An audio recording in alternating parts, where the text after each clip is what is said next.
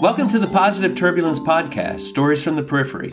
Here we journey to the edge to talk to turbulators about their experiences creating positive change. Hi, I'm Rob Brodnick, your co-host. What would you say if I told you I was going to bring a magician to your next corporate training session? You'd probably turn up your nose a bit. I mean, magicians are for kids, right? But that's pretty much what we did for the October 2019 AMI meeting in Chicago.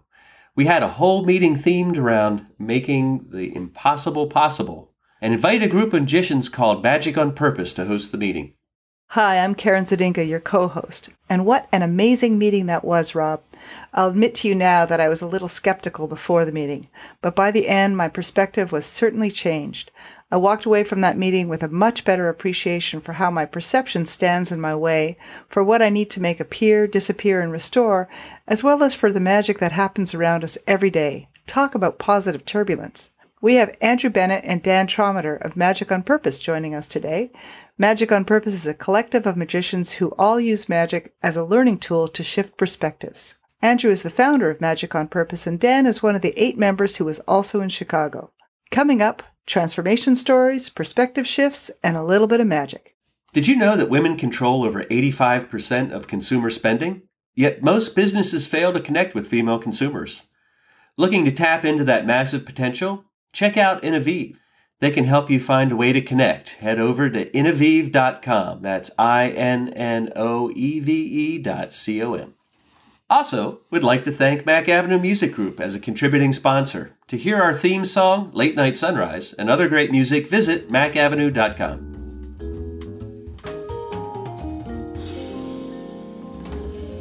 Welcome, Dan. Welcome, Andrew. I've been so excited about talking to you two. The idea of showing the parallel between magic and innovation and magic and change feels unique and innovative to me. I'd like to get a sort of a sense of the way in. I can imagine that some people you talk to think this is crazy, or they feel like they don't want to be tricked. There's a resistance maybe. Can you talk to me about, first of all, what the heck is Magic on Purpose? Why would a bunch of magicians get together to talk about doing good in the world? Aren't you a bunch of charlatans anyway? It was a big question. And we'll just start from there and see how we go. Actually, there's about 3 questions in there. I've learned Yeah, from Rob. that at least. Yeah. There's the first 30 minutes or more. That's good. Oh, I always ask these like 6-part questions, Okay, part one. That ought to give us something to work with.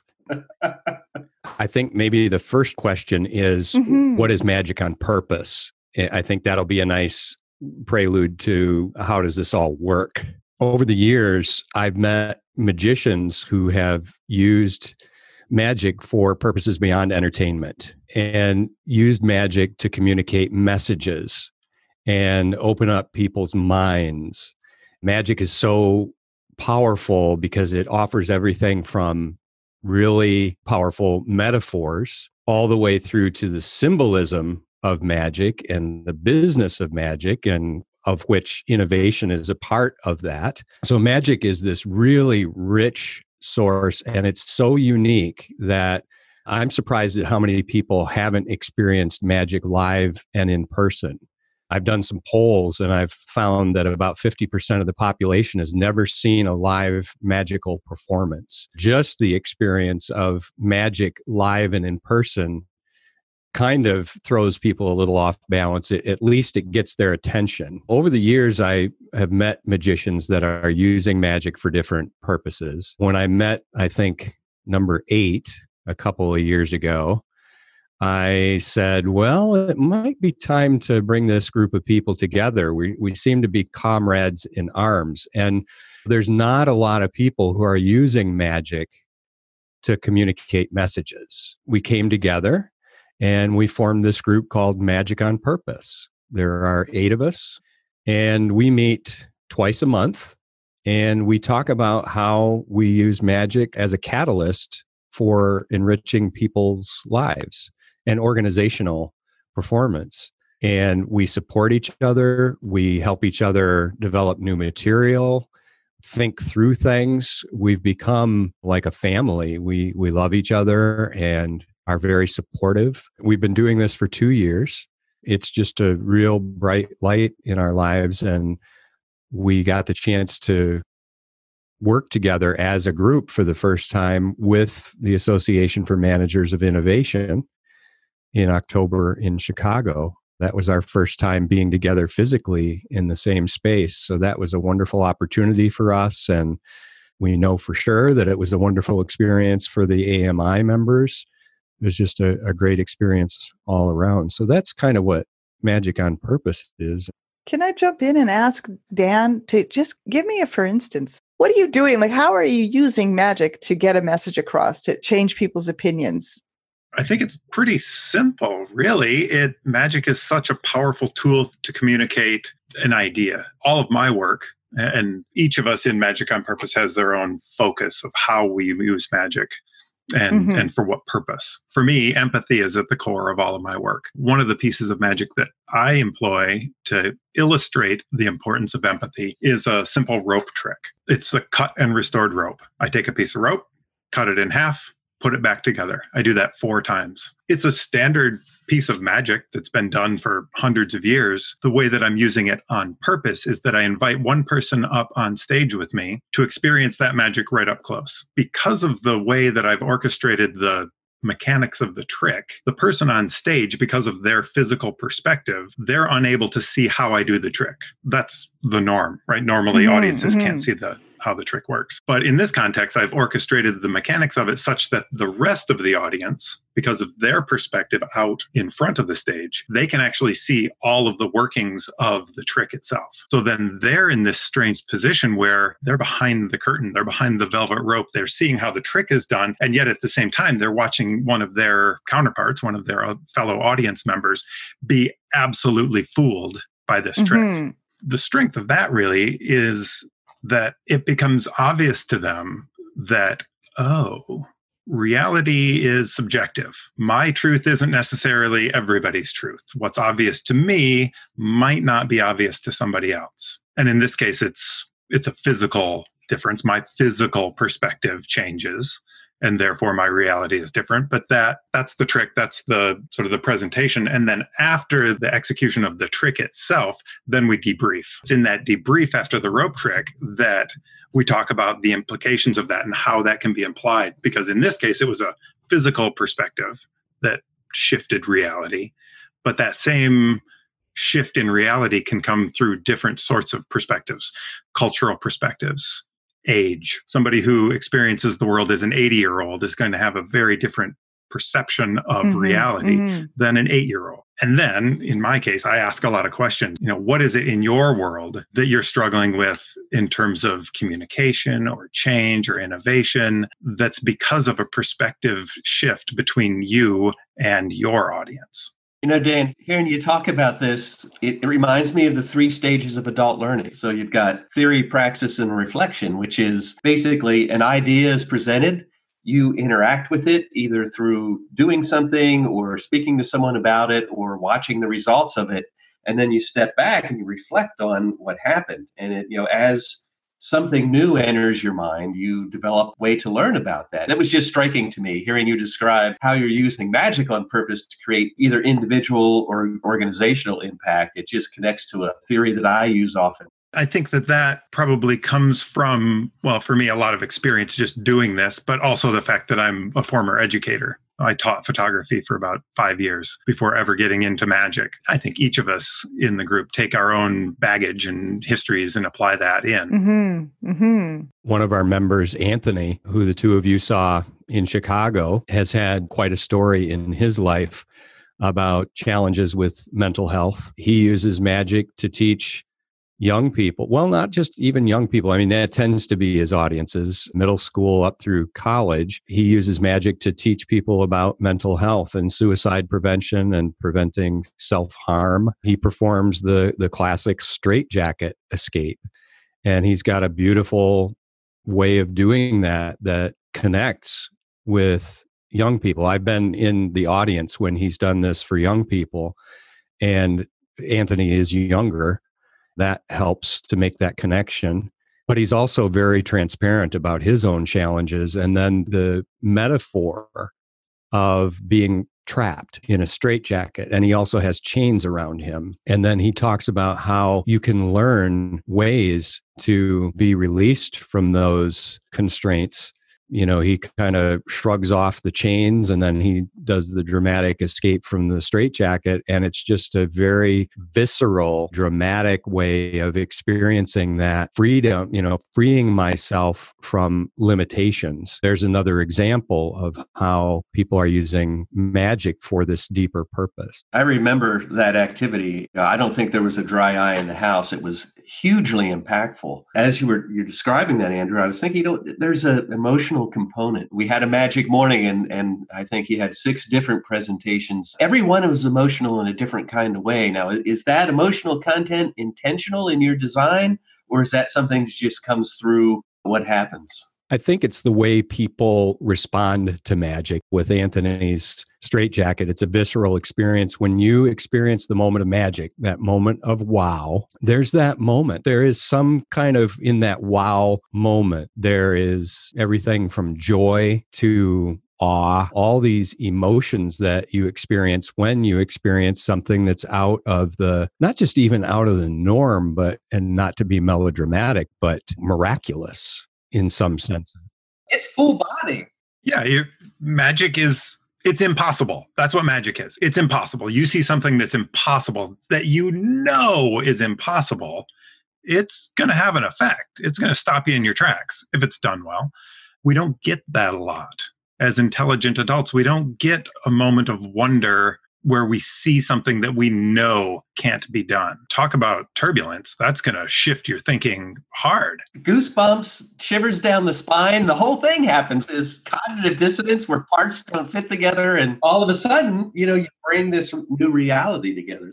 Talk to me about the skeptic who came across. I'm certain that every single time either one of you present, there's at least one person in the audience sitting, their arms are folded, their posture's a little back, and they're like, you are so not going to fool me. Sure. Do you often get them to come across the bridge with you and to experience that moment of wonder? And for that skeptic who started further away than maybe the person who was eagerly anticipating the wonder, is that impact even bigger? Yes. Yes, on all of that. Yes, I encounter those people all the time. I would say less so now that I'm doing this kind of work, keynotes and workshops, where it's not about the magic. Right. The magic is there as a tool. It's not the end in itself. But even at that, yes, there will be people who are skeptical, not necessarily so much about you're not going to fool me, but more, really?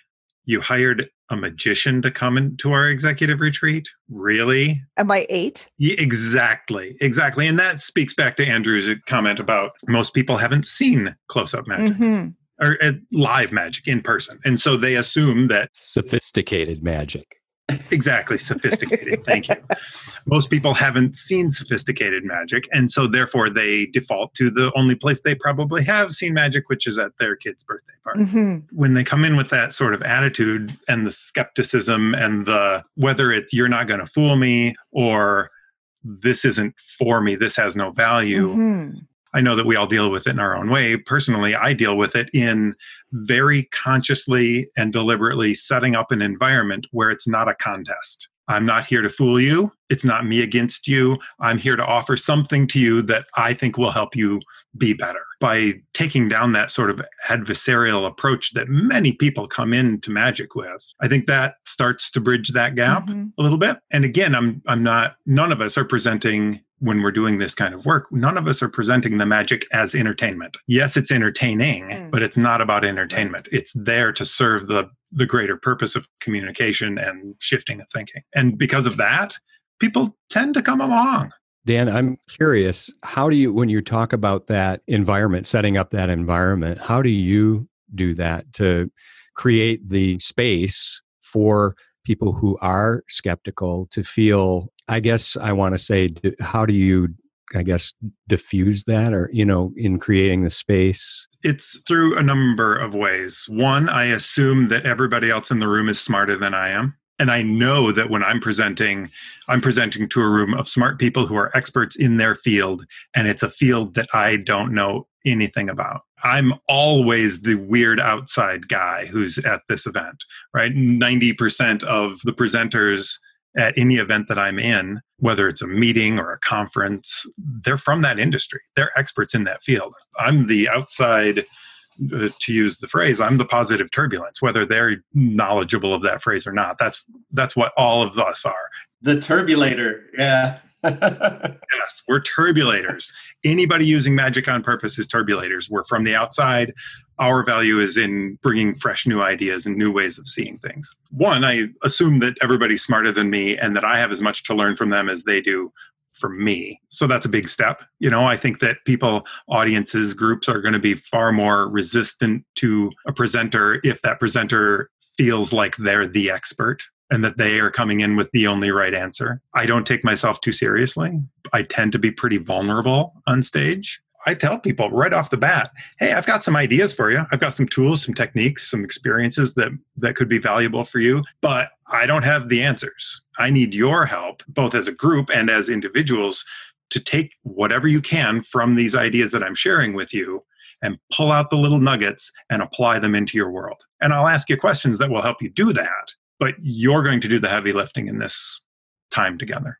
It seems to me that even outside of that world of being a presenter or even doing magic on purpose or not, it seems to me that those lessons of leave your ego at the door, the willingness to be wrong, that attitude of, look, I'm no smarter than anybody else here. I don't know more than anybody else here. It feels like those kind of ideas can be applied regardless of whether there's magic or not in the room, whether or not you're trying to. Would you agree?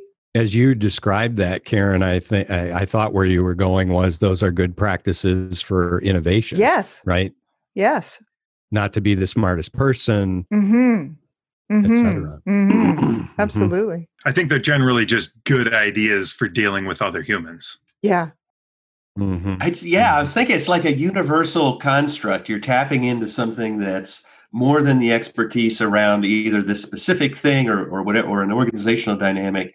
You're affecting something that's human, just across everyone's experience, and that drawing those two things together is magical in a sense. Finding that emotional connection can be the key to unlocking your business's innovation opportunities. Innovive can help you innovate from your heart, unleashing feminine skills and values like empathy, inclusivity, nurturing, intuition, gratitude, and collaboration. Find out more at innovive.com. That's INNOVEVE.com. I get the immediacy of the impact, the wow factor, and the way you can use your craft to set the stage for bigger things to come. I have a question for either both of you or really anyone in your circle. What are some of the long-term impacts on individuals or organizations that you've observed by intentionally doing some of the work you do? And I've heard a couple of stories from you, Andrew, about your 3 aspects and how some organizations that you've worked with years ago continue to use that framework. So I'd like to hear a little bit or share with our listeners some of the long tail impacts of the work you've done. The thing that you're talking about, Rob, is probably about maybe 6 years ago now.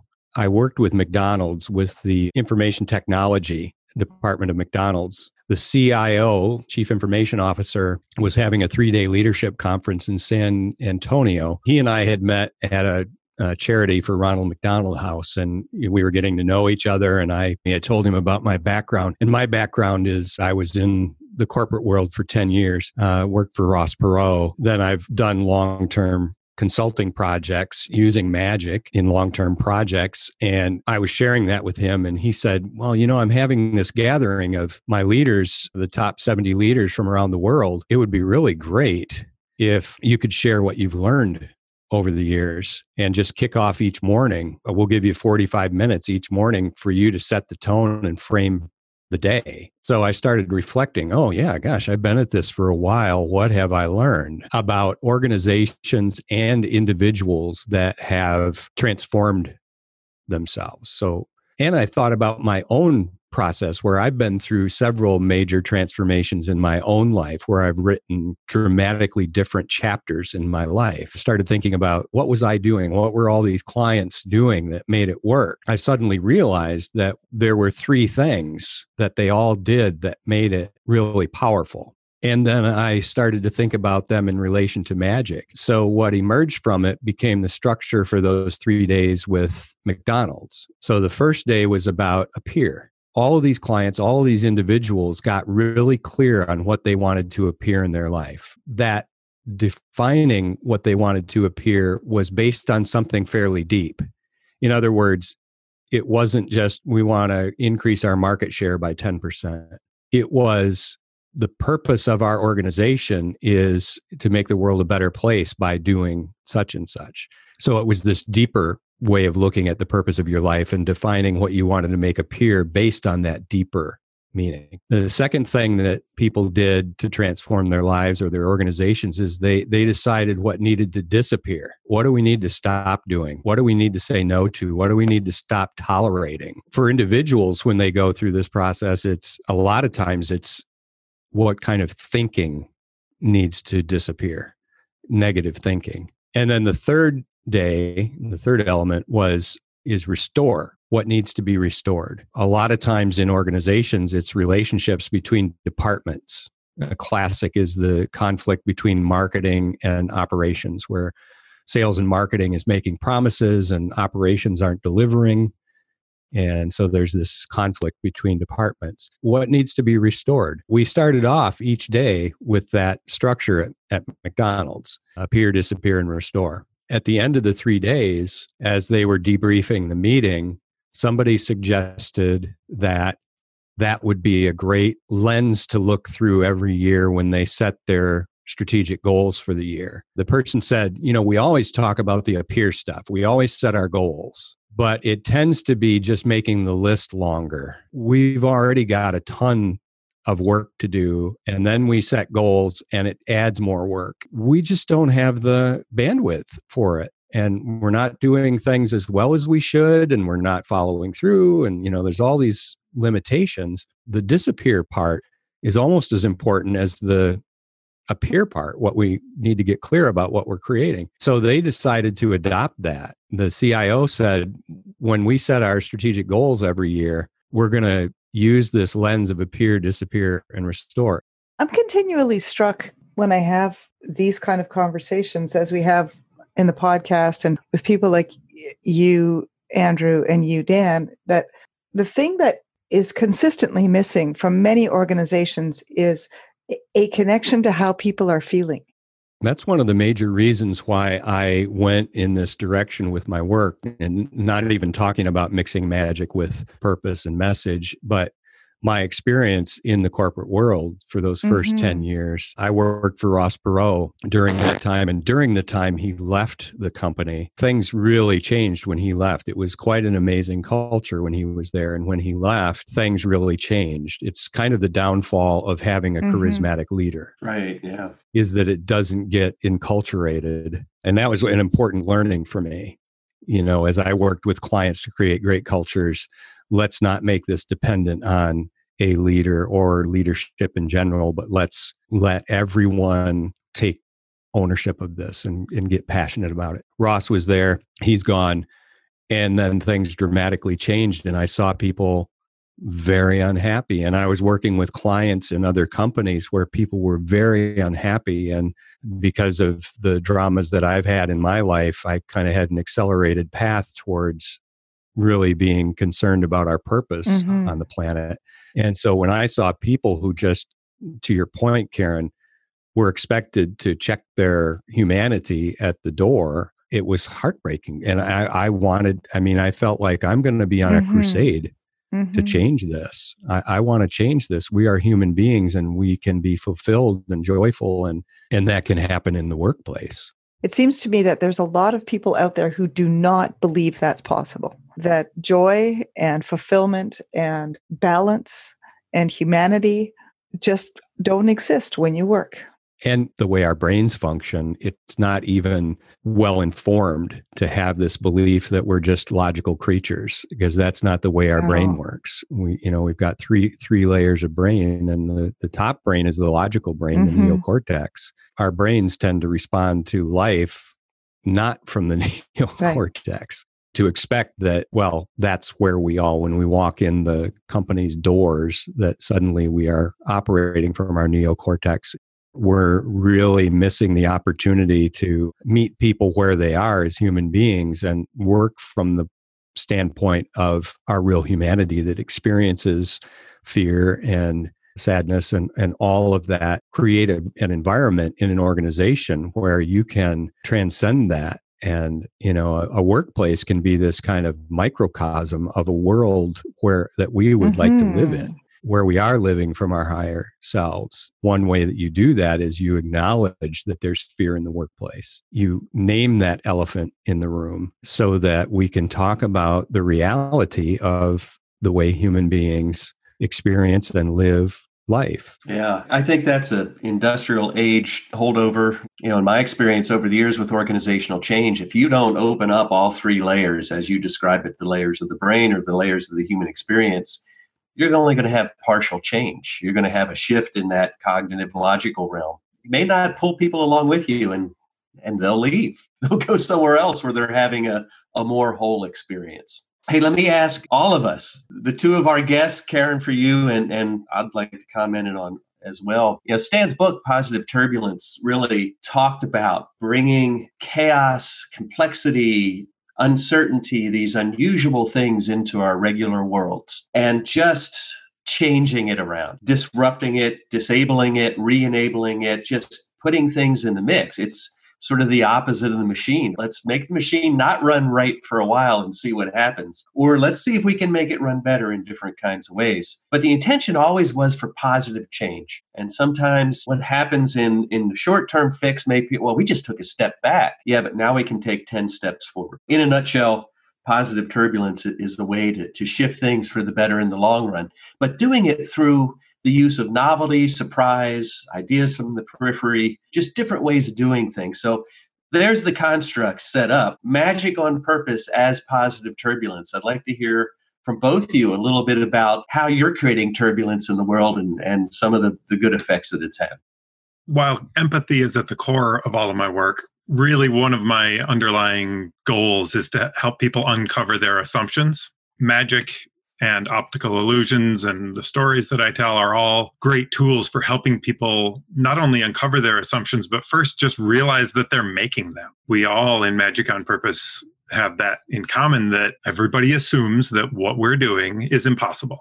And then here comes this guy, and he just did what we not only assume is impossible, we know it's impossible. Just by seeing, even if it's not in the context of the kind of work that we do, even if you just go and see a magic show and you see somebody do something that you know is impossible, doesn't that make you want to question what else you believe is impossible? And think, well, maybe not.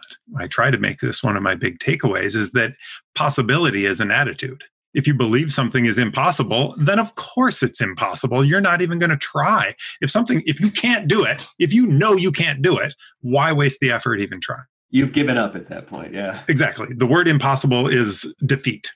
The moment you see somebody do something that you know is impossible, then you're forced to start questioning your assumptions. And that's turbulence. What magic does, and I think the ways that the Magic on Purpose group uses our magic, is to shake people awake. It's not always necessarily new information, but it's a reminder to people of good practices that we stop using, or we forget, or we lose sight of, or we get wrapped up in the drama of day to day. I talk about abracadabra. People don't know that abracadabra means what I speak is what I create. It's an Aramaic word. So reminding people about the power of words, it kind of shakes people, like everybody knows this, right? We know that the way we talk to our children, the way we talk to our coworkers, our partners, the way we talk to ourselves, for crying out loud, we know that words have profound power. Words create worlds. When I let everyone know what abracadabra means, it's turbulence, but it's not necessarily shaking things up to create something brand new. It's shaking things up to remind people of, I think I'm safe in saying that, right, Dan? I think all of us in the group want to shake people up to remind them of what's powerful. Yes, what's powerful and what's possible. Following on what you've said, this idea of assumptions, I don't think any of us are coming in front of a group of people and saying assumptions are bad. We need assumptions, right?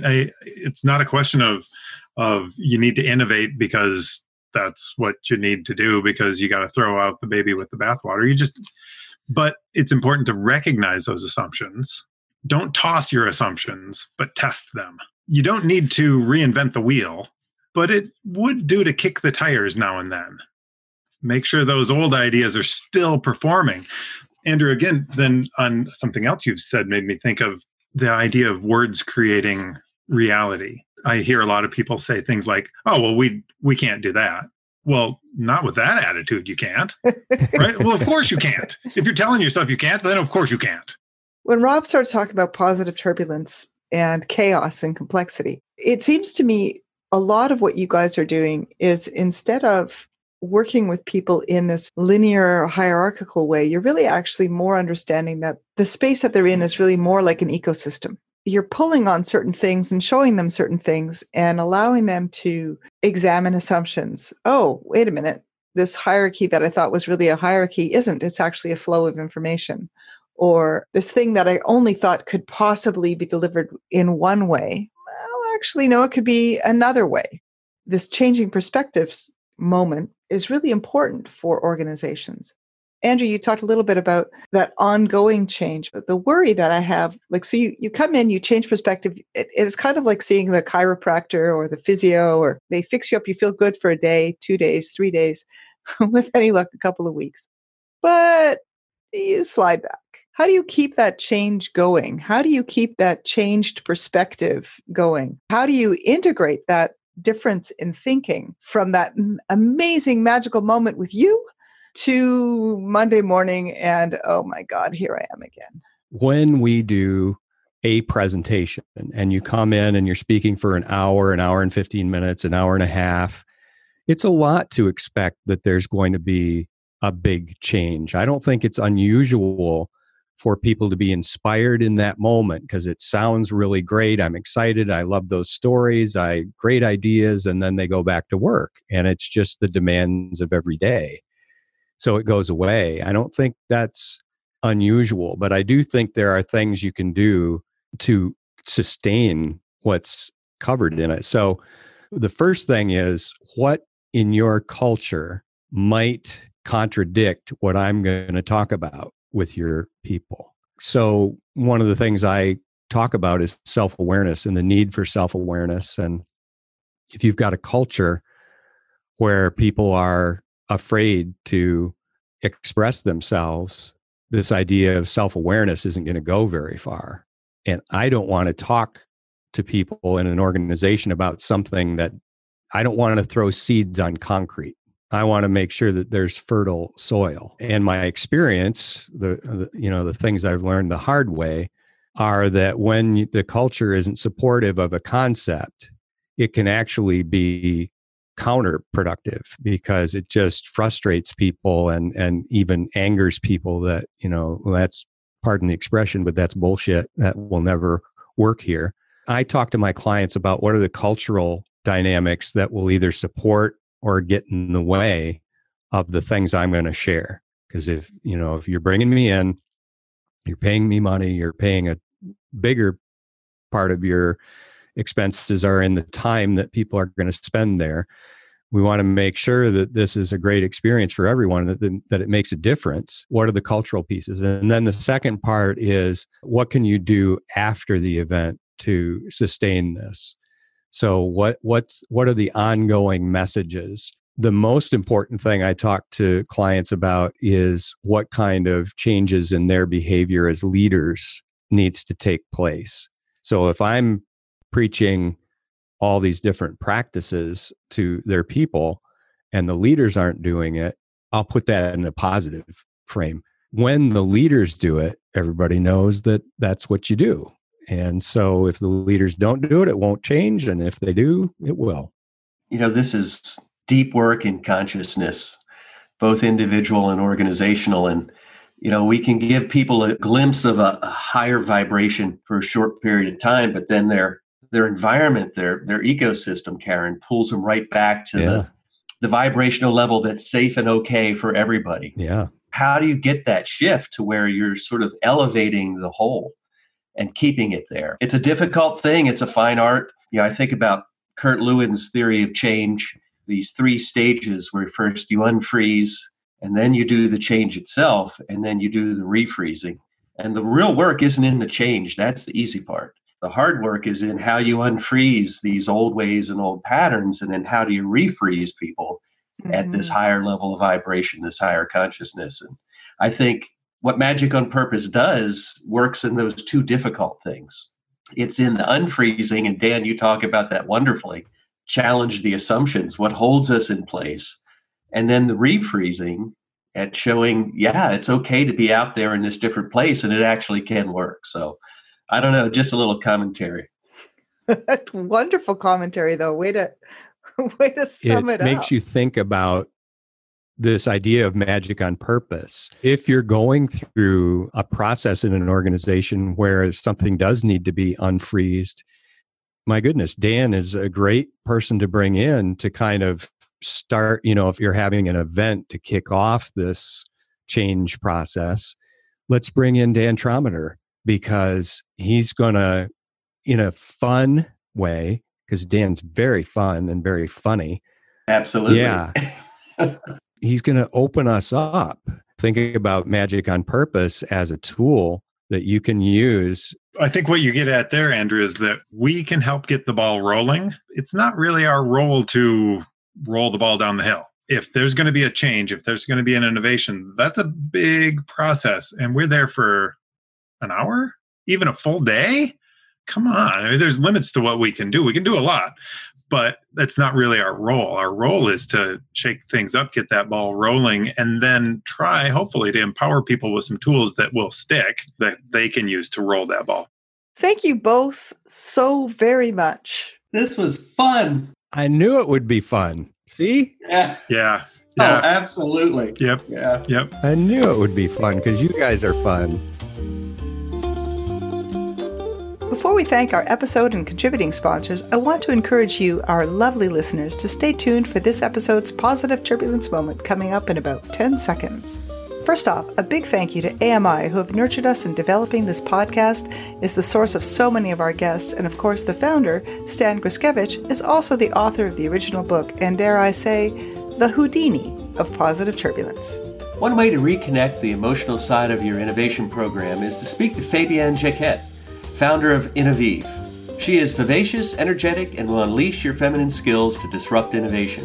Find out more at innovive.com. And thank you to Mac Avenue Music Group, our contributing sponsor, for providing our podcast soundtrack, Late Night Sunrise. And here's our Positive Turbulence moment, where Dan shows us a magic incantation that will surely put a smile on your face. 'Twas brillig and the slithy toads did gyre and gimble in the wave. All mimsy were the borogoves, yeah?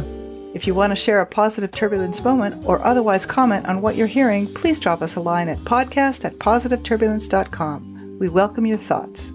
Be sure to tune in next episode when we'll be talking to Daryl Condon, Managing Partner at HMCA in Vancouver, British Columbia, Canada. We'll learn how a small firm is having a mighty impact and changing conversations around city spaces, binners, and decolonization. You can also head over to positiveturbulence.com to find out more about us, get a transcript of this episode, links to the good work that Magic on Purpose is doing, learn about our wonderful sponsors, Positive Turbulence, our guests, or check out our very cool and very diverse reading, watching, and listening to list. Until next time, keep the turbulence positive.